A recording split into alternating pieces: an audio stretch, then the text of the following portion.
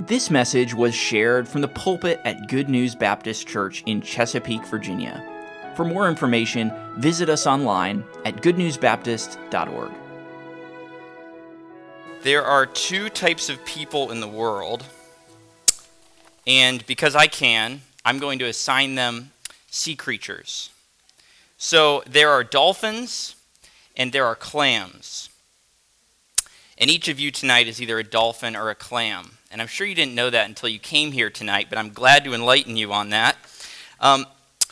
Dolphins love exploration and discovery and change, and clams don't like any of those things. They like things to stay the same. Dolphins say, change is good. Clams say, change is bad. And best I can tell, there are more clams in the world than there are dolphins.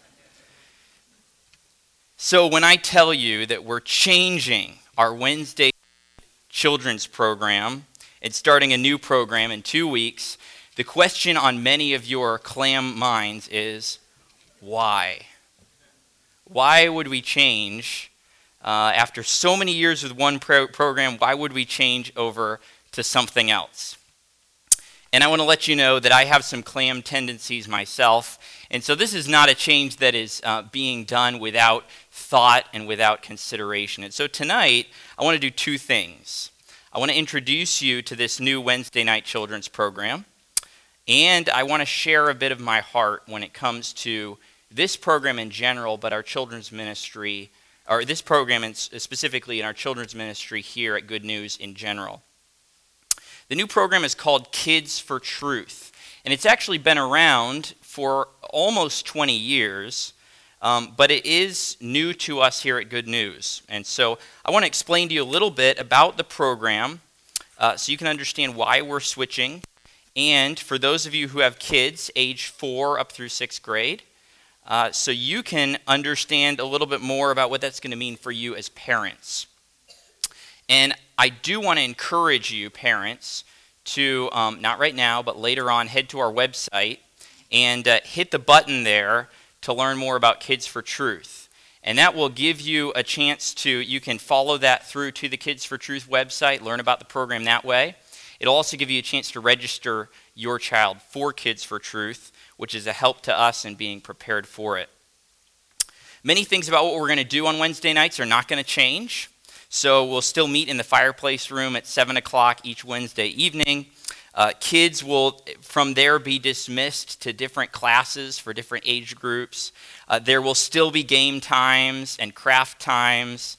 And every few weeks, we'll still have a store where they'll be able to spend the stuff that they've earned and get some fun things there. So many things won't change. We are going to change a little bit with the schedule, just so you parents know. We're going to finish up each Wednesday evening with another assembly in the fireplace room. And part of that is so we can have a very orderly dismissal. Part of that also is we're going to take some time in that closing assembly each evening to honor those and give some attention to those who are earning awards. And so that'll help the kids recognize what their accomplishments and see what the other kids are doing and encourage them all to be working towards that. The thing that's going to be most different about the new program, though, is not really the schedule or how we'll do things each evening. It's going to be more about the heart of what we're teaching and how we're teaching it. I'm very grateful for Frontline Clubs. And I am convinced that it was a blessing and God used it in the hearts of children. I appreciate the ministry that it was to my own son. But there's something unique about Kids for Truth, and I hope I can get that across to you tonight, that I think is going to meet a need in a special way in the lives of young people. There comes a time in everyone's life when they settle on what they believe about the world and why. They come to conclusions about how the world works, what is true about themselves, whether or not there is a God, and if so, what he's like. And the conclusions they come to, from my own perspective, just as I've my experience, and as I see others, I haven't done any studies on this or anything, that process of coming to those decisions about the world tends to happen somewhere within the 15 to 25 year range. Somewhere within those 10 years. For some it's a longer process, for some it's a shorter process. They're asking these big questions. They're coming to these conclusions about the world. There are many factors that play into that. It's going to include what someone is taking in, what they're watching, what they're reading, what they're listening to. It's going to include the people that they're spending their time with. All these things are so important. All these things are things that we stress with young people, and the importance of those things in how they're going to shape how they look at the world. But one of the factors that really plays into this for someone in that 15 to 25 age group is what that individual was taught in the 10 years before that. So the 5 years to 15 years, and even before that, what was that person taught? What was given to them as the truth about the world and about how things work? It's a really key time in somebody's life. They're going to ask questions like, who is God? And why should I care? What is true about human nature? Does God have a purpose for me? And what is it? What is going to happen in the future? What is the meaning of death? Does anything follow death? These are these questions people are going to consider and look for answers to. And one of the places they're going to look is to the past to say, well, what was I told when I was a child? What answers was I given to these questions when I was a child? And my question tonight is, do our children have those answers? Do they have biblical answers to those questions? Because no matter what we do, those questions are going to arise.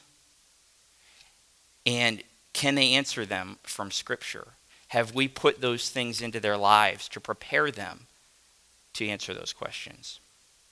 That's the question that's on my heart that has helped lead to the change to Kids for Truth. Kids for Truth says this about their purpose. They say, we want boys and girls to know both what they believe and why they believe it. And they give 4 primary goals. Now, I want you to follow with me. Some of these are a little bit wordy, but they're rich, okay?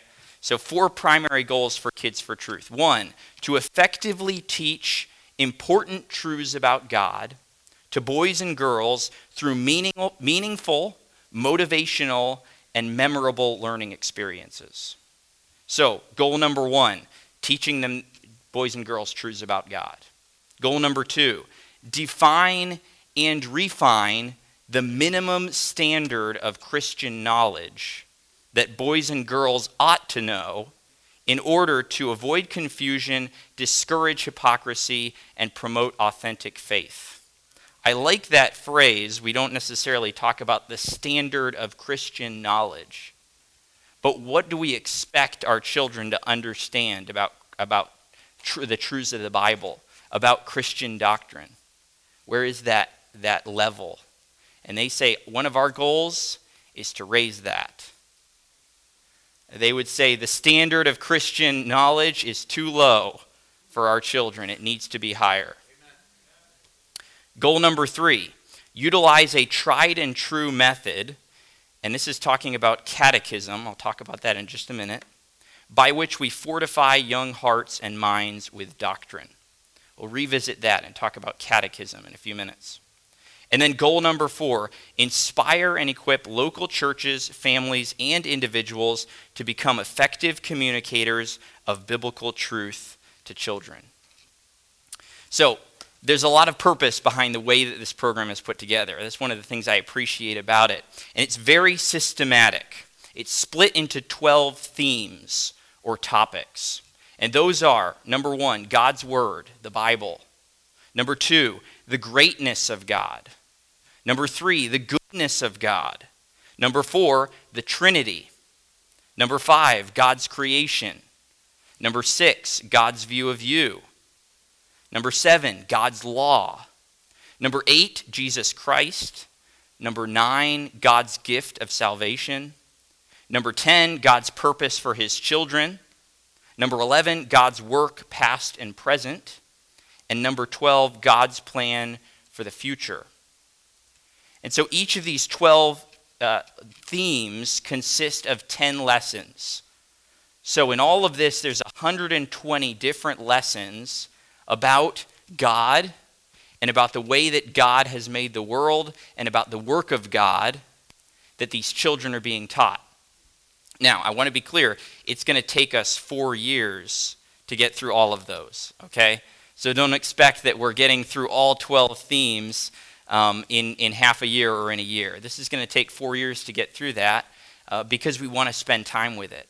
But these are the truths that they're going to be considering, that they're going to be challenged with from God's Word. And at the heart of each of those 120 lessons is catechism. And this is something that, at least in our circles, makes this program unique. The practice of catechizing Christians, including children, goes back to the 1st century. So, less than 100 years after Jesus Christ was off the earth, they had already started this practice of catechism as a way of teaching biblical truth. Though in many cases the practice has gone out of vogue, it has been a part of Orthodox Christianity for centuries. I am grateful. It seems that there's a return to this that is happening in many Christian circles. And I'm grateful for that. I think that's happening with good reason, because I think that both the scriptural model and history tell us that this is a good and effective method. Now, if you might be saying, all right, sounds good, but you said catechism and you lost me there. What are you talking about? Well, perhaps some of you have heard of the Westminster Shorter Catechism. It's one of those things that pastors will quote often. Specifically, question number 1 of the Westminster Shorter Catechism. And this will give you an idea of what a catechism is. Question 1. What is the chief end of man? Answer, man's chief end is to glorify God and to enjoy him forever. That is catechism. So the idea is, if I was going to be catechizing you tonight, then I would teach you the question and then the answer, and then I would ask the question, what is the chief end of man? And I would expect you to answer in unison from memory. Man's chief end is to glorify God and to enjoy him forever. That's catechism, except it would involve memorization. Another well-known historical catechism, the Heidelberg Catechism, begins with this question: what is your only comfort in life and death? Answer, that I am not my own, but belong with body and soul, both in life and in death, to my faithful Savior, Jesus Christ. Now, I get excited just reading that. That is a powerful, truth-packed statement. But that's the idea of catechism, is that you could ask someone that question and they could give you that doctrinally rich of an answer. This is the sort of truth that needs to be filling all of our minds, certainly including our children. And that's the idea of catechism, and that's why Kids for Truth is bringing this in as really the cornerstone of their program. So with Kids for Truth, each week the young people are going to be learning the answer to a catechism question, which will be shaped to their age group. So there are 4 different age groups that are going to take the kids from 4 years old up through 6th grade. So the youngest class, the discoverers, that's 4 and 5-year-olds. The developers, that's 1st and 2nd graders. The detectives, 3rd and 4th graders. And the defenders, 5th and 6th graders. And so each of them will have a question like what I asked you, and they'll have an answer that they'll learn to that. Each of the classes is going to be learning about the same topic each week, but the answer will be shaped to their learning level. So, for example, the first week, the catechism question will be, what is the Bible?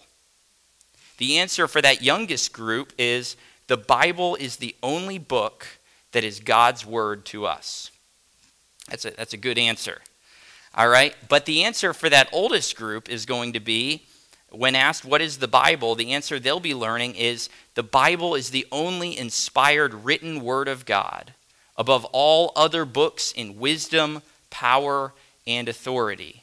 And then they'll go on and also learn 1 Thessalonians 2:13. For this cause also thank we God without ceasing, because when ye received the word of God which ye heard of us, ye received it not as the word of men, but as it is in truth, the word of God, which effectually worketh also in you that believe. So that's what they're going to be learning. They're both learning the answer to the same question, but as they go on at each level, there's richness and depth being added to the answer that they're learning to the question. So like I mentioned, it'll take us 4 years to get through each of the themes. But over that time, the kids will be memorizing the answer to 120 questions that will take them through a variety of biblical topics and give them a firm doctrinal foundation for life, thus preparing them to answer those compelling questions about God, about themselves, about the world, about eternity.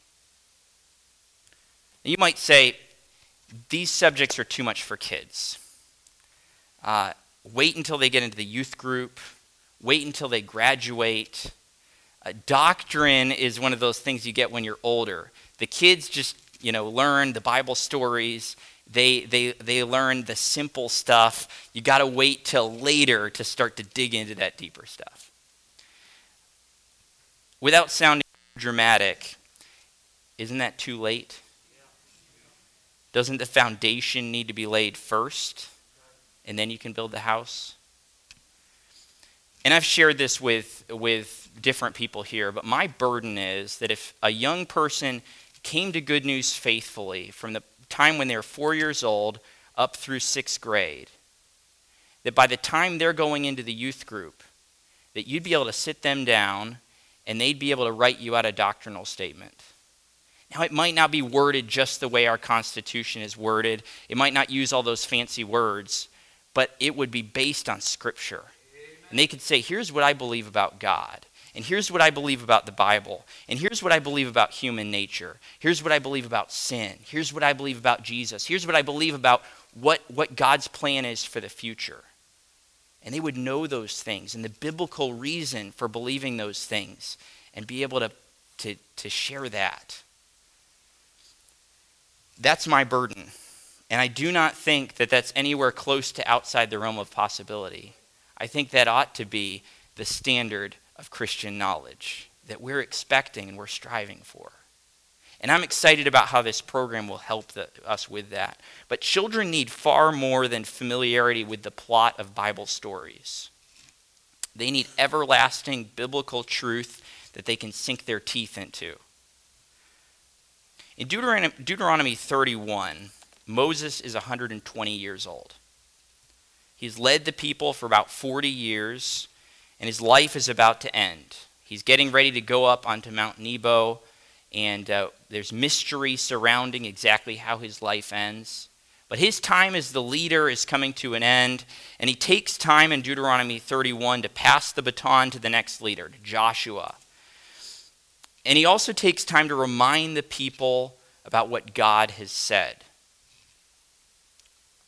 He goes so far as to write out a copy of all the law. And then he entrusts that copy of the law to the priests, and he gives them very specific instructions. Here's what he tells them in Deuteronomy 31, verse 9. It says, "And Moses wrote this law and delivered it unto the priests, the sons of Levi, which bear the ark of the covenant of the Lord, and unto all the elders of Israel. And Moses commanded them, saying, at the end of every 7 years, in the solemnity of the year of release, in the Feast of Tabernacles, when all Israel is come to appear before the Lord thy God in the place which he shall choose, thou shalt read this law before all Israel in their hearing." So he wants to make sure in a very special way, he says, this needs to go on the calendar. That every 7 years, you've got this special feast that you're doing, this special time that you're having together as a people. And I want you to take this law out and I want you to read the whole thing to the people. But he goes on and he says, gather the people together, men and women and children, and thy stranger that is within thy gates, that they may hear and that they may learn and fear the Lord your God and observe to do all the words of this law. It's interesting to me that he points out the children there. He says, I want the children to be part of this, not just the men and the women. I want the visitors, the strangers, I want them there. I also want the children there. But he doesn't stop there. He goes on and he says, and that their children, which have not known anything, may hear and learn to fear the Lord your God as long as ye live in the land whither ye go over Jordan to possess it. So Moses says, I've taken the time to write down the law. Now, it'd be easy to argue this is probably the book of Deuteronomy itself. All right, he spent the time teaching the people the law over again in the book of Deuteronomy. And so he's taken the time to write it down. And he says, I want you to take out this book and I want you to read it to the people every 7 years. Now, have you ever read the book of Deuteronomy? There's some good stuff in there. But it's not what we would tend to refer to as children's literature. So it's not going to be natural for you to just sit down and say, for story time, tonight we're going to read from the book of Deuteronomy. Now, like I said, I'm not trying to say there aren't wonderful truths there, but we would tend to think, a lot of that's over their head. It's stuff they're not going to get. Let's just go to one of the familiar stories. But God said, no, I'm going to say this twice, and I'm going to put emphasis on it. The kids need to be there. When you read the law, I want the children to hear it. Those who do not know it, those children, they need to be there.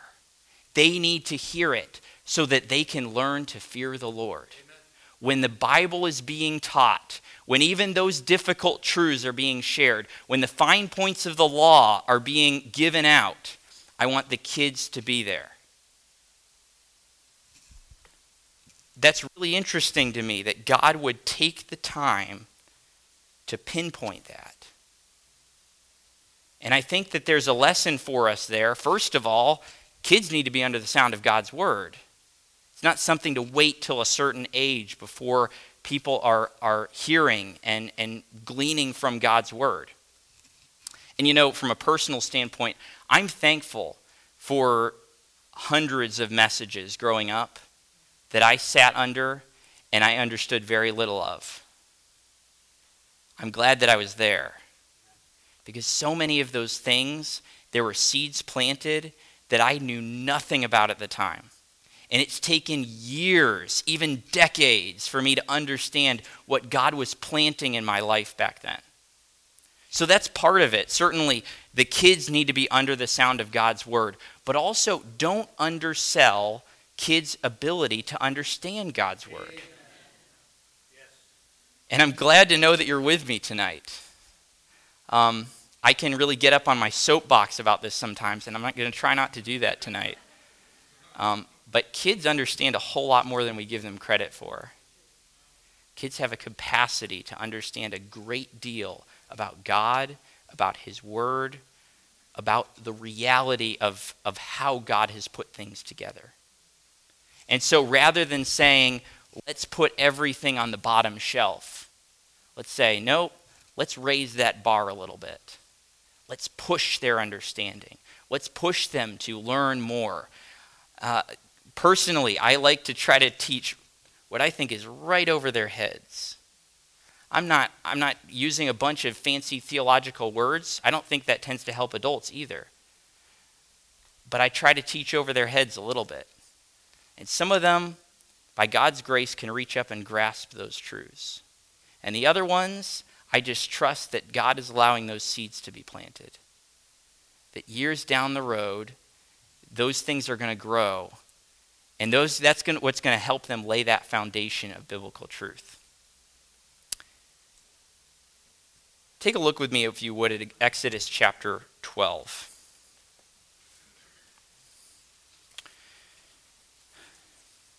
The Israelites had spent centuries as slaves in Egypt. And again, they'd cried out to God for his deliverance. And God heard them, and God answered their prayer. He sent Moses to lead them out of captivity, out of slavery. And we know the story. Pharaoh, of course, had a hard heart, and God sent 10 plagues. It's interesting because he had several purposes behind those plagues. We think about how it broke Pharaoh's will, but God was also using all of that to teach the people of Israel about himself, to teach the people of Egypt about himself, about his power, about his control over all things. But God did all of that, and it took that 10th plague to finally break Pharaoh's will and for him to be willing to let the people of Israel go. But again, we probably all of you tonight know the story. So God said, I'm going to send an angel through the land to kill all the firstborn. And he told the people of Israel that I've got a special plan for you so that you won't be a part of this killing. And he gave them all of these instructions for this special Passover feast. Specifically, they were to kill this lamb, and they were to use that blood and put it on the doorpost. And that would be the sign that the angel would know this family is with God. And the angel would pass over and not kill the firstborn. But God gave them detailed instructions about this feast, and it's still a cornerstone of Jewish society even to this day, the Passover feast. But in Exodus 12, there have been 20 verses of explanation about the specifics of what they're supposed to be doing with the Passover. And in verse 21, it says, Then Moses called for all the elders of Israel and said unto them, Draw out and take you a lamb according to your families and kill the Passover. And ye shall take a bunch of hyssop and dip it in the blood that is in the basin and strike the lintel and the 2 side posts with the blood that is in the basin. And none of you shall go out at the door of his house until the morning. For the Lord will pass through to smite the Egyptians. And when he seeth the blood upon the lintel and on the 2 side posts, the Lord will pass over the door and will not suffer the destroyer to come in onto your houses to smite you. So God has given this word to Moses and Aaron, and here's kind of the condensed version of them sharing it with the people. Then he says, And ye shall observe this thing for an ordinance to thee and to thy sons forever. So he says this is not something that's going to happen one time. This is something you're going to continue to do year by year. It's going to become a part of your identity, a part of your culture. And it shall come to pass when ye be come to the land which the Lord will give you, according as he hath promised, that ye shall keep this service. And it shall come to pass when your children shall say unto you, What mean ye by this service? That ye shall say, It is the sacrifice of the Lord's Passover, who passed over the houses of the children of Israel in Egypt when he smote the Egyptians and delivered our houses. And the people bowed the head and worshipped. So you have in these verses Moses as the spiritual leader of Israel sharing the instructions from God. He's sharing, God has said this, I'm telling you what God has said. I'm giving you specific instructions about how to obey what God has given you to do. As the spiritual leader, he is passing this along to the people. But then something happens. God knows it's going to happen, and he gives instruction about it. Anyone who knows anything about children knows what's going to happen when you start doing things differently, when you start eating differently, when you start these special ceremonial things that go along with this meal. When you start putting blood up on the doorway, these are not normal things. And what are the kids going to do? They're going to ask why. God said it's going to happen. Here's what you need to do when they ask why. And he instructs the parents about how they ought to speak to their children about this, what they ought to say, to explain why we're doing things differently, and to bring everyone's attention back to what the Lord has done. But it's really interesting to me looking at this passage. I think it's so instructive for us to think about both the role of the assembly and the role of the family in the instruction of children. So Moses, as the spiritual leader, is saying, here's what God has said. Here's how you need to obey what God has said. He's sharing that with the people. But his is not the responsibility for all of the spiritual leadership that's going to be going on. God is saying some of that responsibility is also resting on the shoulders of the parents. Parents, when this happens and your kids start asking questions, don't bring your kids to Moses. I've given you the responsibility to talk to them about what's going on, to explain to them what I have done, what we're celebrating together.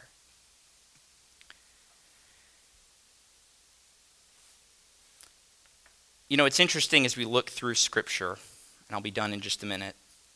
Children in the Old Testament are part of the gatherings when the people are hearing God's word. I'd point you to Nehemiah 8 through 10. We won't spend any time there, but that's a specific place you can go to see that. This crossed my mind for the first time just the other day. In Paul's epistles, he addresses the children directly about their responsibilities. And so the kids were supposed to be part of when those letters were read. When he says, children, obey your parents. The kids were part of that congregation. And he's sharing this truth, and they hear the word children. Their eyes are going to perk up. What's going on? What's he going to say? They are included in the spiritual instruction.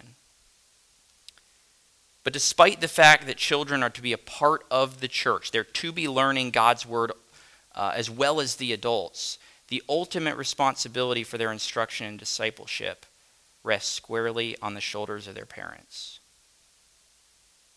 It is parents who are called upon to explain to their children, to teach them, to talk to them about biblical truths throughout their life together as a family.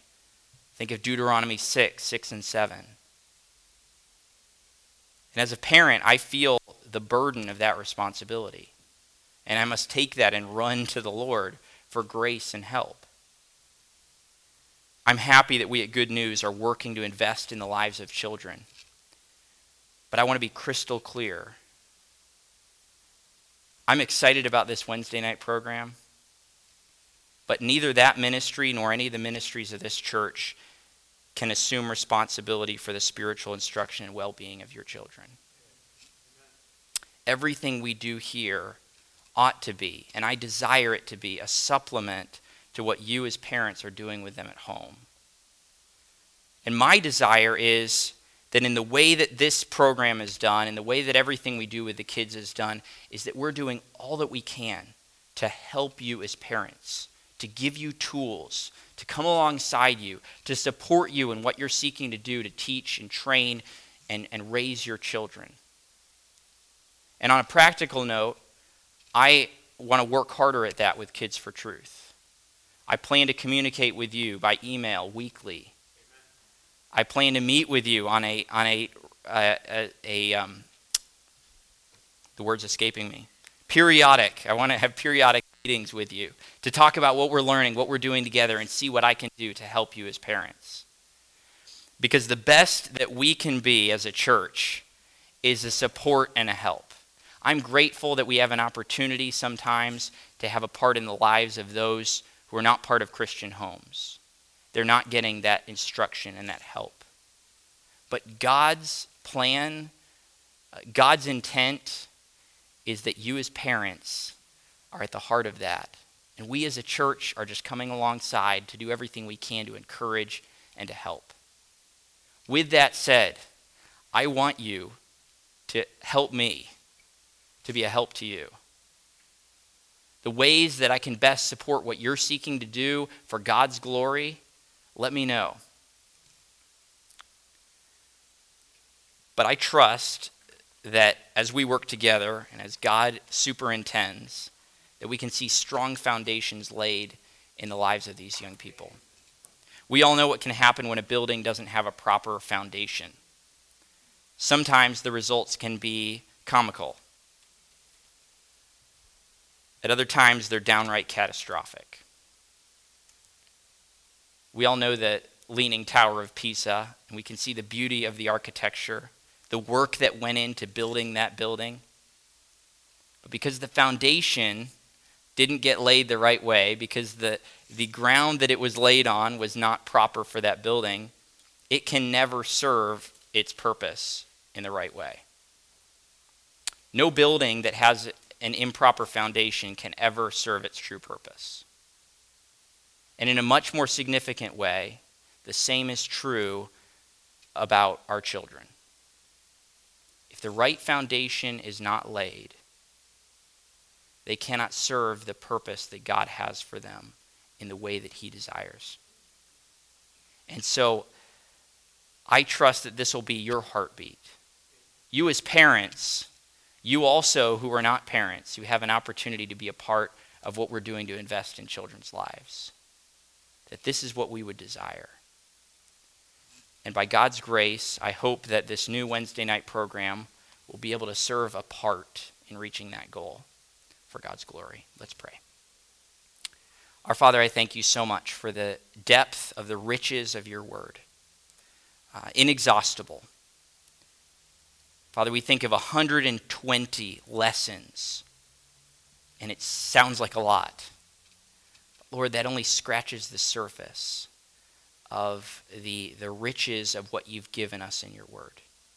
Give us all, I ask, a passion to better know the truth about who you are and how you've made the world and how you've fashioned us and how life works your way.